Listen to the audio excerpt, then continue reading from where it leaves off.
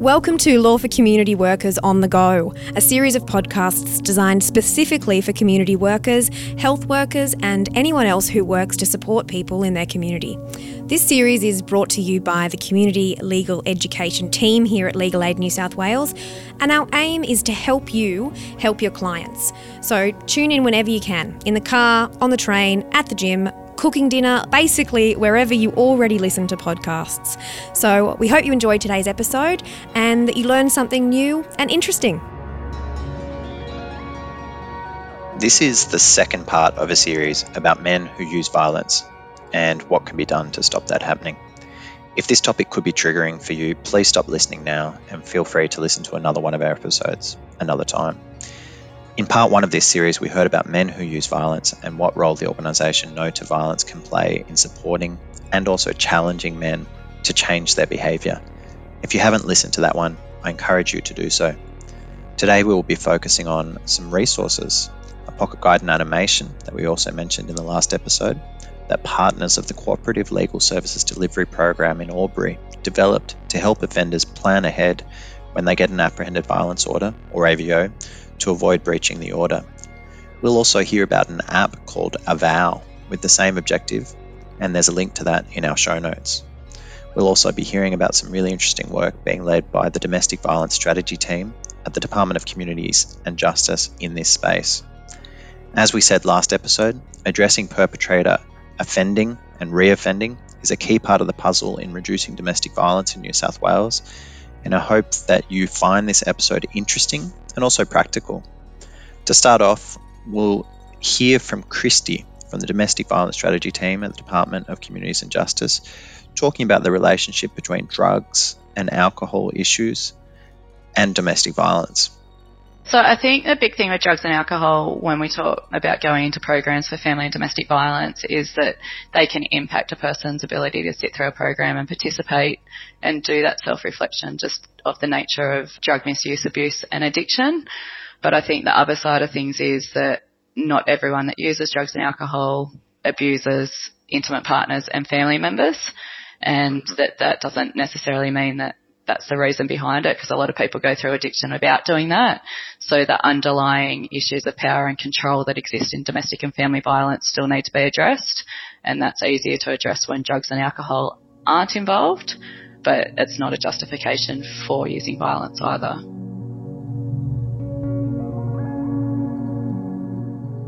Now we're going to hear from the Acting Coordinator of Domestic Violence Regional Strategy Groups at the Department of Communities and Justice.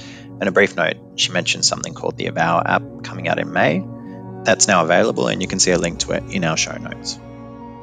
I'm Jay Hardy and I'm the Acting Coordinator of the Domestic Violence Regional Strategy Group for the Northern Region.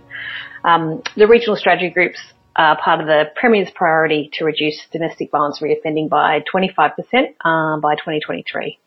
And there are four groups over 4 police regions, and they were set up where there are high rates of reoffending to have a bit of a regional governance framework to support collaboration around domestic and family violence initiatives in each of those regions. They bring together government agencies at a regional level so that we can work on place-based solutions, strengthen partnerships, and make sure that there's kind of a collaborative cross-government response to reducing domestic and family violence reoffending. The RSGs, as we call them, they're part of a broader reducing domestic violence reoffending program, which is a pretty comprehensive multi-agency program that sets out how we're working towards that priority. And reducing domestic violence reoffending by 25% is really ambitious. And we are seeing a reduction in reoffending numbers, but it really takes time to see outcomes from individual interventions that make up the program. So we're working in spaces because evidence suggests that working with offenders can improve victim safety and protect our community from serious harm caused by domestic and family violence reoffending. So our approach is really working with offenders and helping to hold offenders to account by tackling the attitudes and behaviours that lead to the reoffending. Thanks for that. And is there anything that the Department of Communities and Justice has planned in this area for 2021 that you'd like to share? Yeah, the Domestic Violence Strategy team has been working on redeveloping a phone app for domestic violence defendants who have an apprehended domestic violence order. It's called the AVOW app, AVOW, and it'll go live in the App Store for download on both Apple and Android phones in mid-May. It's an app that provides general information about ADVOs and preparing to go to court. It has some tools and visual clues to help people with AVOs understand and comply with their order. It has reminders about court dates and other key dates you might need. And there's some links to resources like law access, behaviour change programs, drug and alcohol and other accommodation services. So they're all easy to find in one app. And once you have an AVO, you add your AVO conditions into the app. So you've got handy access to them. They're on hand. And it'll help people kind of understand and help to reduce breaches, hopefully. So it has things like, can I go near this location?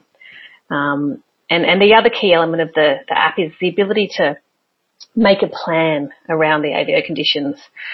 So people can make an if and a then kind of plan for each condition. So if my AVO says I can't be near my partner for 24 hours after I've been drinking, then a plan would be if I go out for drinks after work, then I will arrange to stay at a friend's place. So it kind of creates some practical plans to reduce breaches or reoffending. We're really hoping that support workers will download the app as well so they can better understand the process themselves and support their clients to use it and stick to their order. What are some of the programs or resources that you provide for men who use violence? So some of the programs that are currently delivered in New South Wales under that Reducing Domestic Violence Reoffending program are men's behaviour change programs. So they're some pretty intensive 18 to 20 week programs that support offenders to recognise their violent behaviour, develop strategies to stop using violence and be accountable for their actions.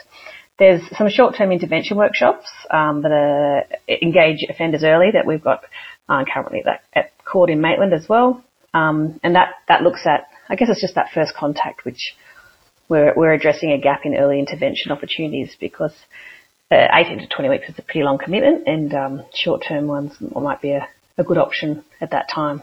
There's also DV electronic monitoring. So people who are assessed as really high-risk DV offenders are monitored via GPS to make sure that they're adhering to their, conditions of bail or AVO and they're not close to the victim survivor. And What's Your Plan is a program that's working with Aboriginal defendants with AVOs. And there's an Aboriginal community and client support officer at court who works with them to help them understand the conditions of the AVO and really come up with a plan to maybe think about what they're going to do if they might be close to breaching it.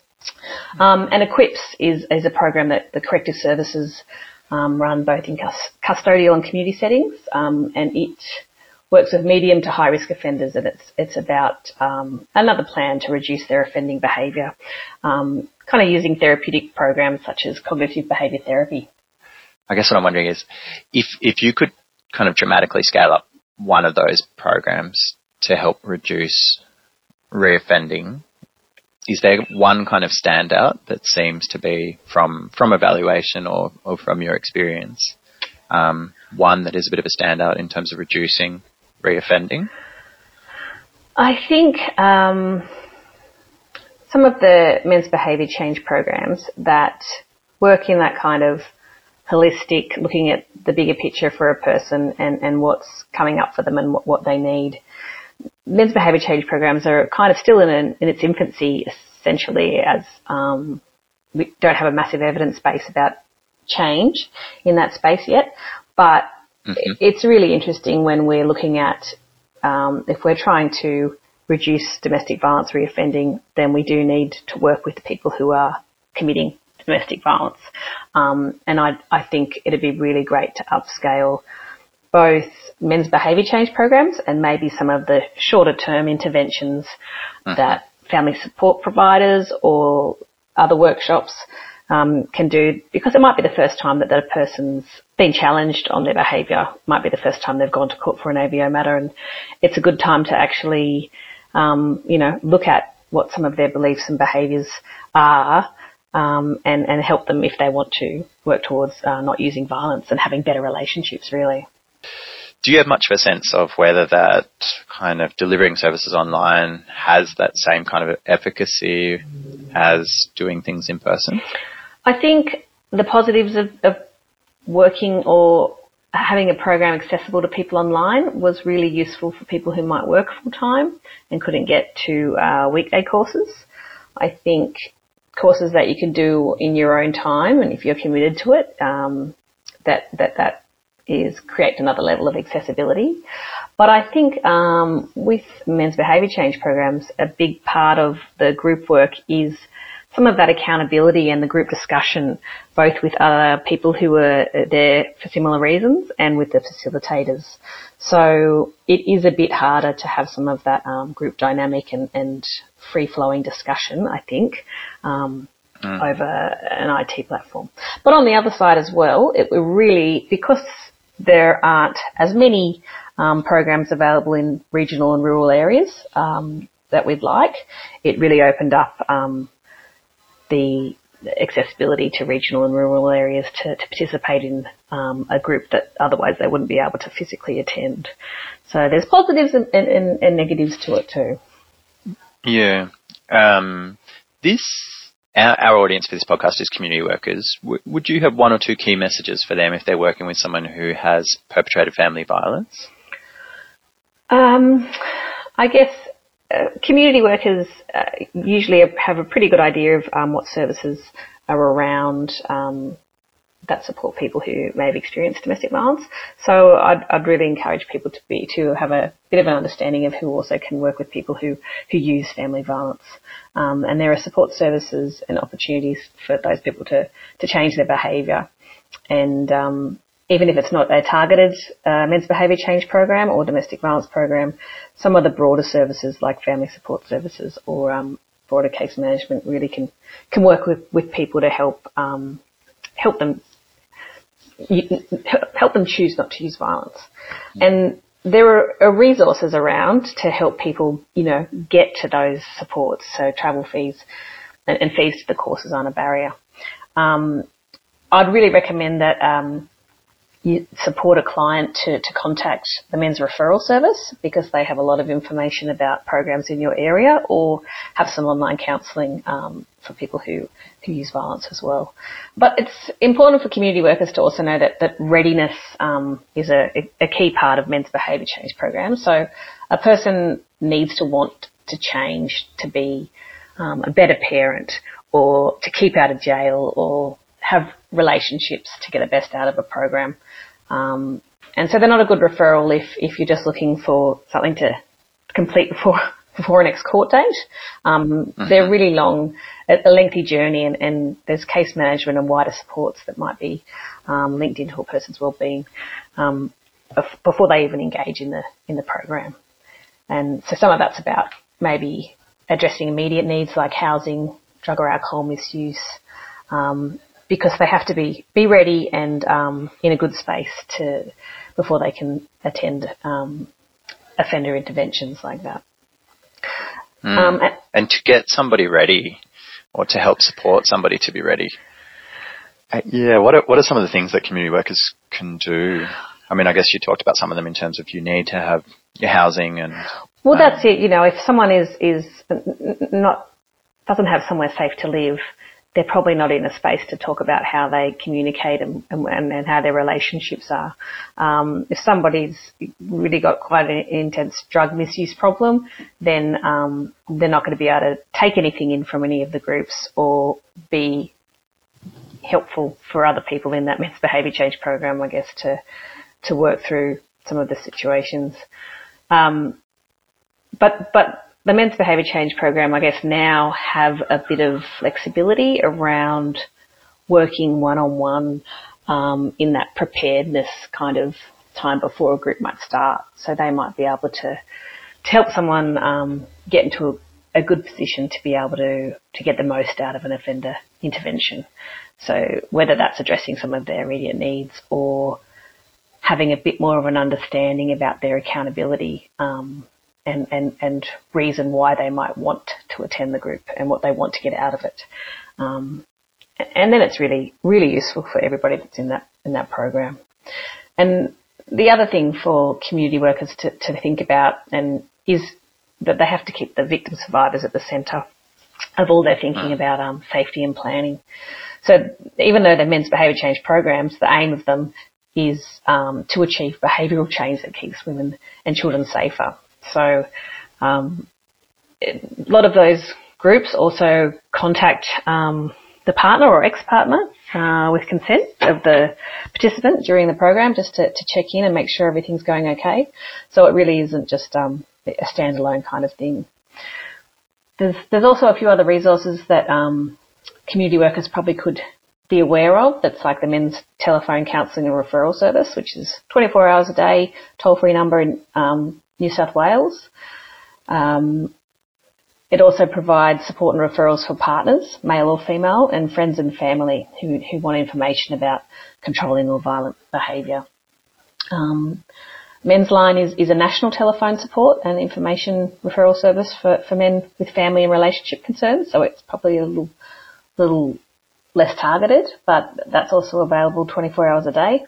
And Brother to Brother is a crisis line for Aboriginal men, staffed by Aboriginal men, which also is 24 hours a day. So maybe we could add the contact numbers for those services in the notes so community workers can link in with them because they're national and all New South Wales based. Yeah, great. Thanks so much, Jay. The other question I had was around, you've had a chance to view the new animated resource, which we'll also link to in our show notes. Can you tell me what you think about it and how you think it might be helpful for clients? I think the animated resource is great. I've worked with people who have to sit in court in the foyer kind of area waiting to have their matter heard. So you're there for quite a while. So it'd be really great if that animation was showing because it's easy to understand. It's like someone's talking you through what an AVO is about, and it's a really accessible resource because it takes the legal jargon out and explains it in plain English.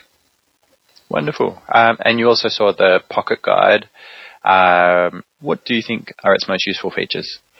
So we've been distributing the Pocket Guide a lot in the Hunter region. I know the New South Wales Police DV officers are really keen on it as well. I think because it's a great size, you can put it in your pocket.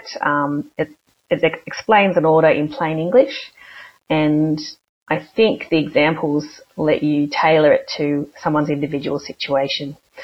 And so I've seen police DV officers or solicitors kind of go through a person's order and the conditions with them, kind of using that booklet as well.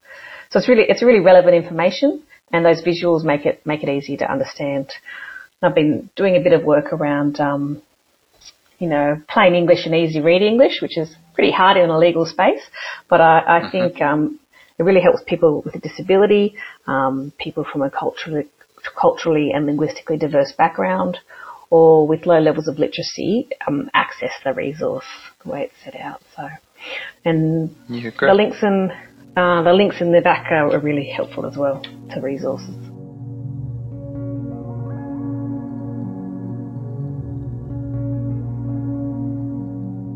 Now we're going to hear more from Christy, who we heard from at the beginning of this episode. I'm Christy Harris from the Domestic Violence Strategy Team at the Department of Communities and Justice. So I run a short-term intervention for perpetrators of domestic violence to get them into programs for program readiness to assess their behaviour and get further support. Can you tell me a bit about the short-term domestic violence offender program you've been involved with?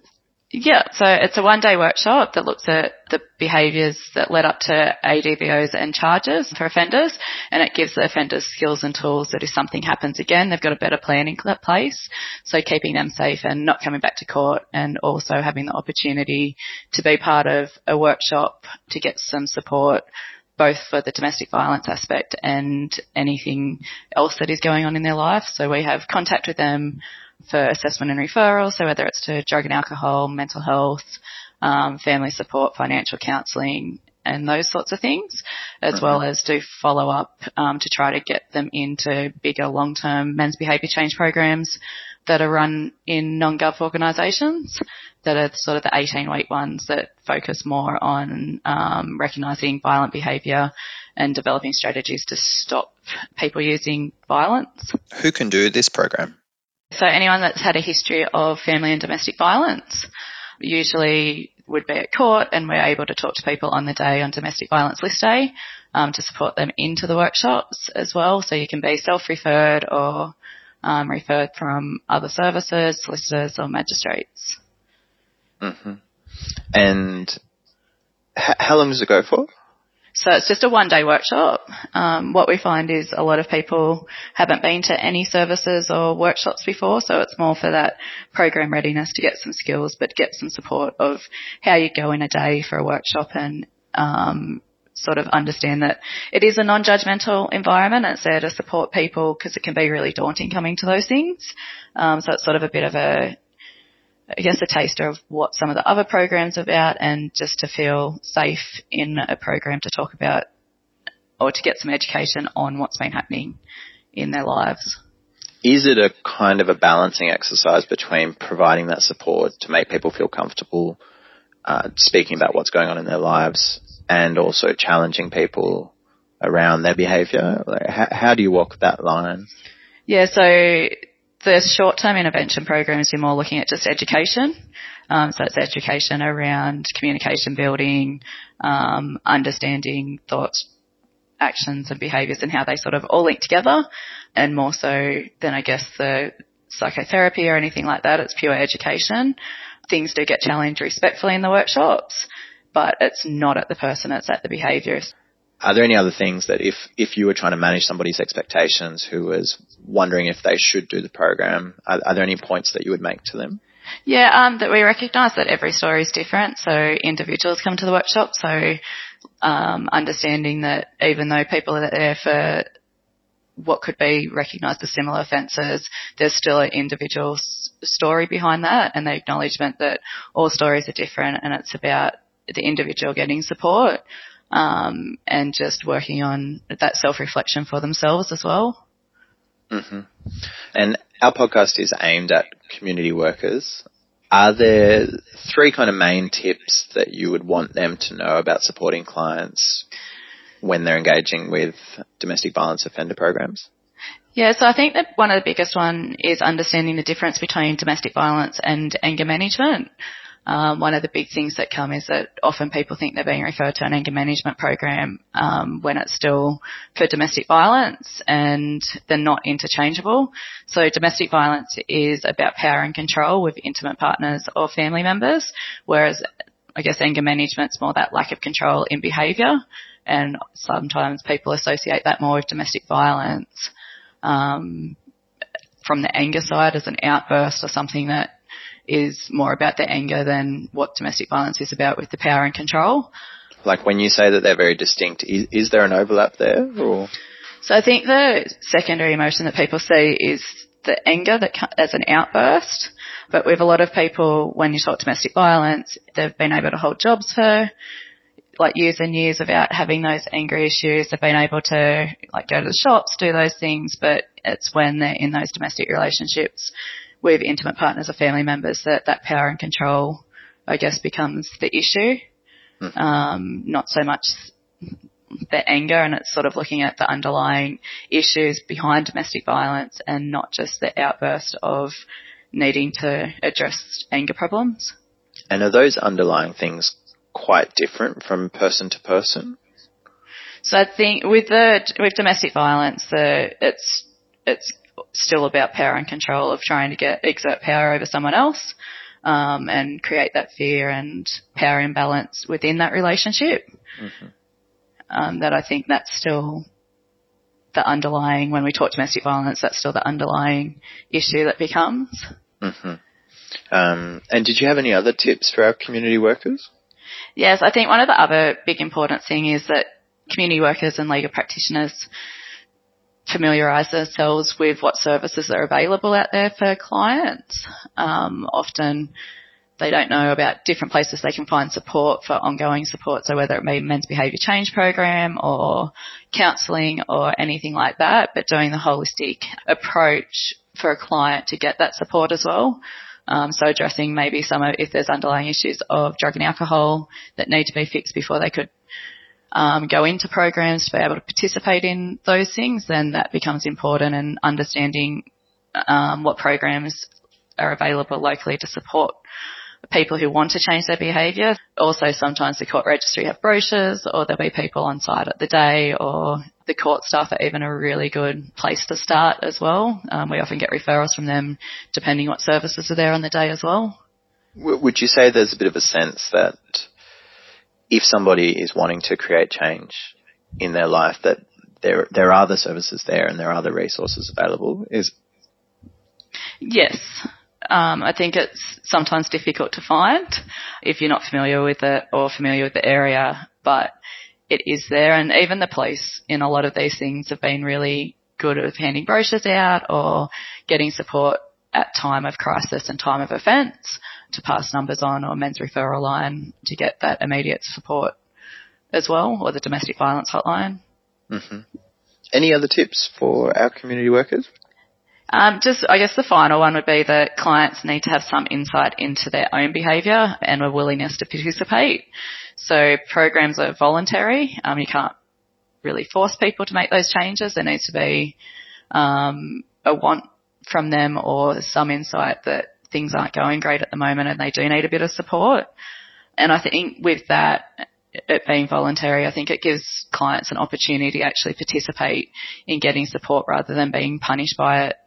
Or court mandated in supervision or community corrections, that doing it pre-sentence when people are in time of crisis sometimes gives that opportunity for change as well.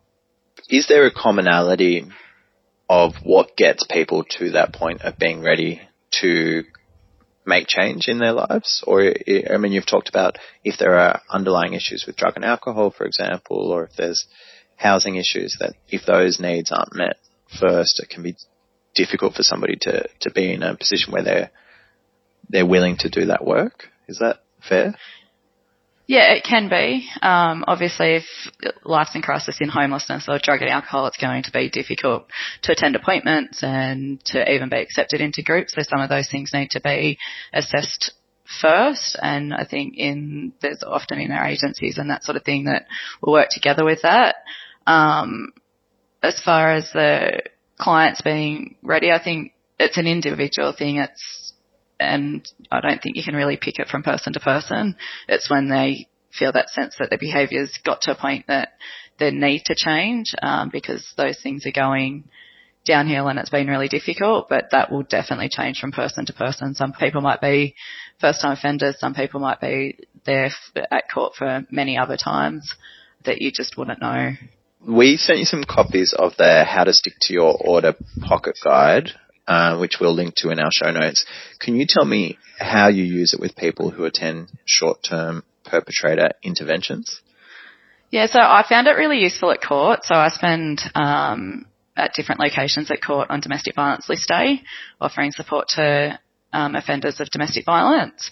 And I found it really useful for the first-time offenders, and I've used it as a tool to sit down with them to go over what the ADVO is, and it's something they can take home and read or look at when they're able to as well, because I think a lot of first-time offenders, or a lot of offenders in general who come to court, they don't always fully understand the ADVO conditions, because court's quite daunting and confusing and overwhelming for anyone as well. So understanding them, especially at a first time, is quite difficult. So having that tool like the pocketbook allows you to sit with someone with a guide going through some of those conditions to look at, okay, so if you've been drinking, that was part of your ADVO, what can you do? And they've got some really cool suggestions about how not to breach it. I think as well the phone numbers at the back are really useful for people to take home with them, because even though you can research and Google and all of those things, having it and seeing it there is a little bit more motivating, because you know you're going into the right service for support to be able to get that if it's one-on-one counselling or like referrals or anything like that. Some people aren't ready on the day at court because of how overwhelming it can be. So it's allowing them to take it home to go through that and look at the things that might be really helpful in their lives at a time where it's not so hectic like the court days are. And have you had any feedback from clients directly about the pocket guide? Yes, they've really liked it. I think because it fits in your pocket, you're not carrying it around. They can take it home and don't have to sort of look at it while they're at court if they don't want to. But it's also something that they can refer to, and it's quite easy to read for some of the clients that have lower literacy because there's the pictures and it's really simple English. And there's a lot of information referrals to services on the day that it can be really difficult to retain information. So that passing on something that they can use as a resource is a really positive thing. Yeah, great. And finally, what is the key to sticking to an apprehended domestic violence order? Yeah, so I think one of the biggest things is understanding the conditions and the consequences of breaching an ADVO. It's also important that clients understand and it's explained to them that the ADVO is a civil matter, but breaching it can make it a criminal matter. So consenting and adhering to orders keeps it as a civil matter, but breaching it can lead to that criminal history and a criminal charge.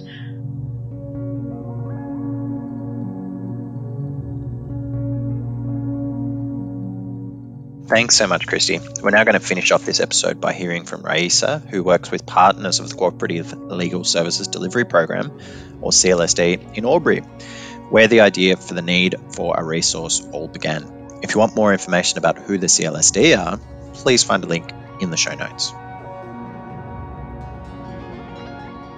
Hello, my name is Raisa Bukowski and I'm the New South Wales Outreach Lawyer with the Hume Riverina Community Legal Service. Thank you so much, and thank you for joining us. Could you please tell me about the role the Hume Riverina Community Legal Service played in bringing this resource together? Of course. So we coordinate Legal Aid's cooperative legal service delivery program for the Albury region, and the How to Stick to Your Order booklet was one of our CLSD projects a few years ago. So like much of regional New South Wales, the breach rate of ADVOs in Albury is consistently higher than the state average. So we came up with an idea of the booklet as a way to help people to better understand their conditions of their ADVO, to show how making small changes to a daily routine can help people avoid breaching their order, and also to encourage people to access help early on. So the scenarios in the booklet were chosen specifically because they were identified as the main situations that landed most people back in court locally for breaching orders. The CLSD unit were really supportive of the project. So they could see that it would benefit people who might breach their orders simply because they didn't understand the conditions, and they got right behind it. And the project, they really helped out as much as they could. So we did purposely have a long lead time to make sure that we consulted with key stakeholders, and there were numerous drafts made before everyone was finally comfortable with it, and we could confidently say that it was finished. To note, the CLSD unit were able to get a graphic designer on board who had a background in community legal education, which was really fantastic because she understood the concept and what we were trying to achieve. The designer kept the text to a minimum, added really helpful pictures, and it was actually her idea to make the booklet pocket size, which is a key feature. So its size makes it much more discreet for people to pick up and carry around with them rather than a regular size pamphlet or a fact sheet. So it really was a collaborative project, and everybody has been really pleased with the end result. And we do feel like it has successfully met the aim of the project. Oh, great. And have you started using the Apprehended Domestic Violence Order resource yet? Yes, we have. So the booklet is in circulation locally and in other CLSD program regions with relevant services, and we're getting more and more inquiries about it all the time. And we are really pleased that other services and organisations are seeing the value in it. So we have received some feedback from a local social worker, which probably typifies why the resource has gained the attention of services across the state, particularly in regional New South Wales, with that feedback being that it's an awesome resource, it's clear, it's concise, it has good graphics and really useful tips. And the scenarios are based on real life examples. The language is simple and there are a lot of pictures. So services have told us that this resource helps their clients to better understand how their order applies to their day-to-day life and to plan what they need to do so they can comply with their orders.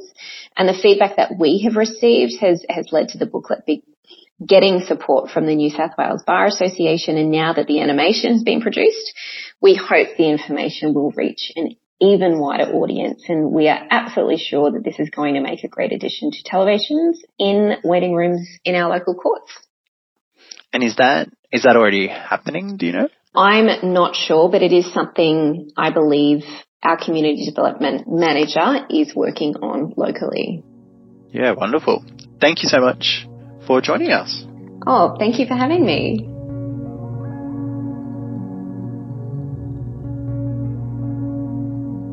Law for Community Workers on the Go is brought to you by Legal Aid New South Wales.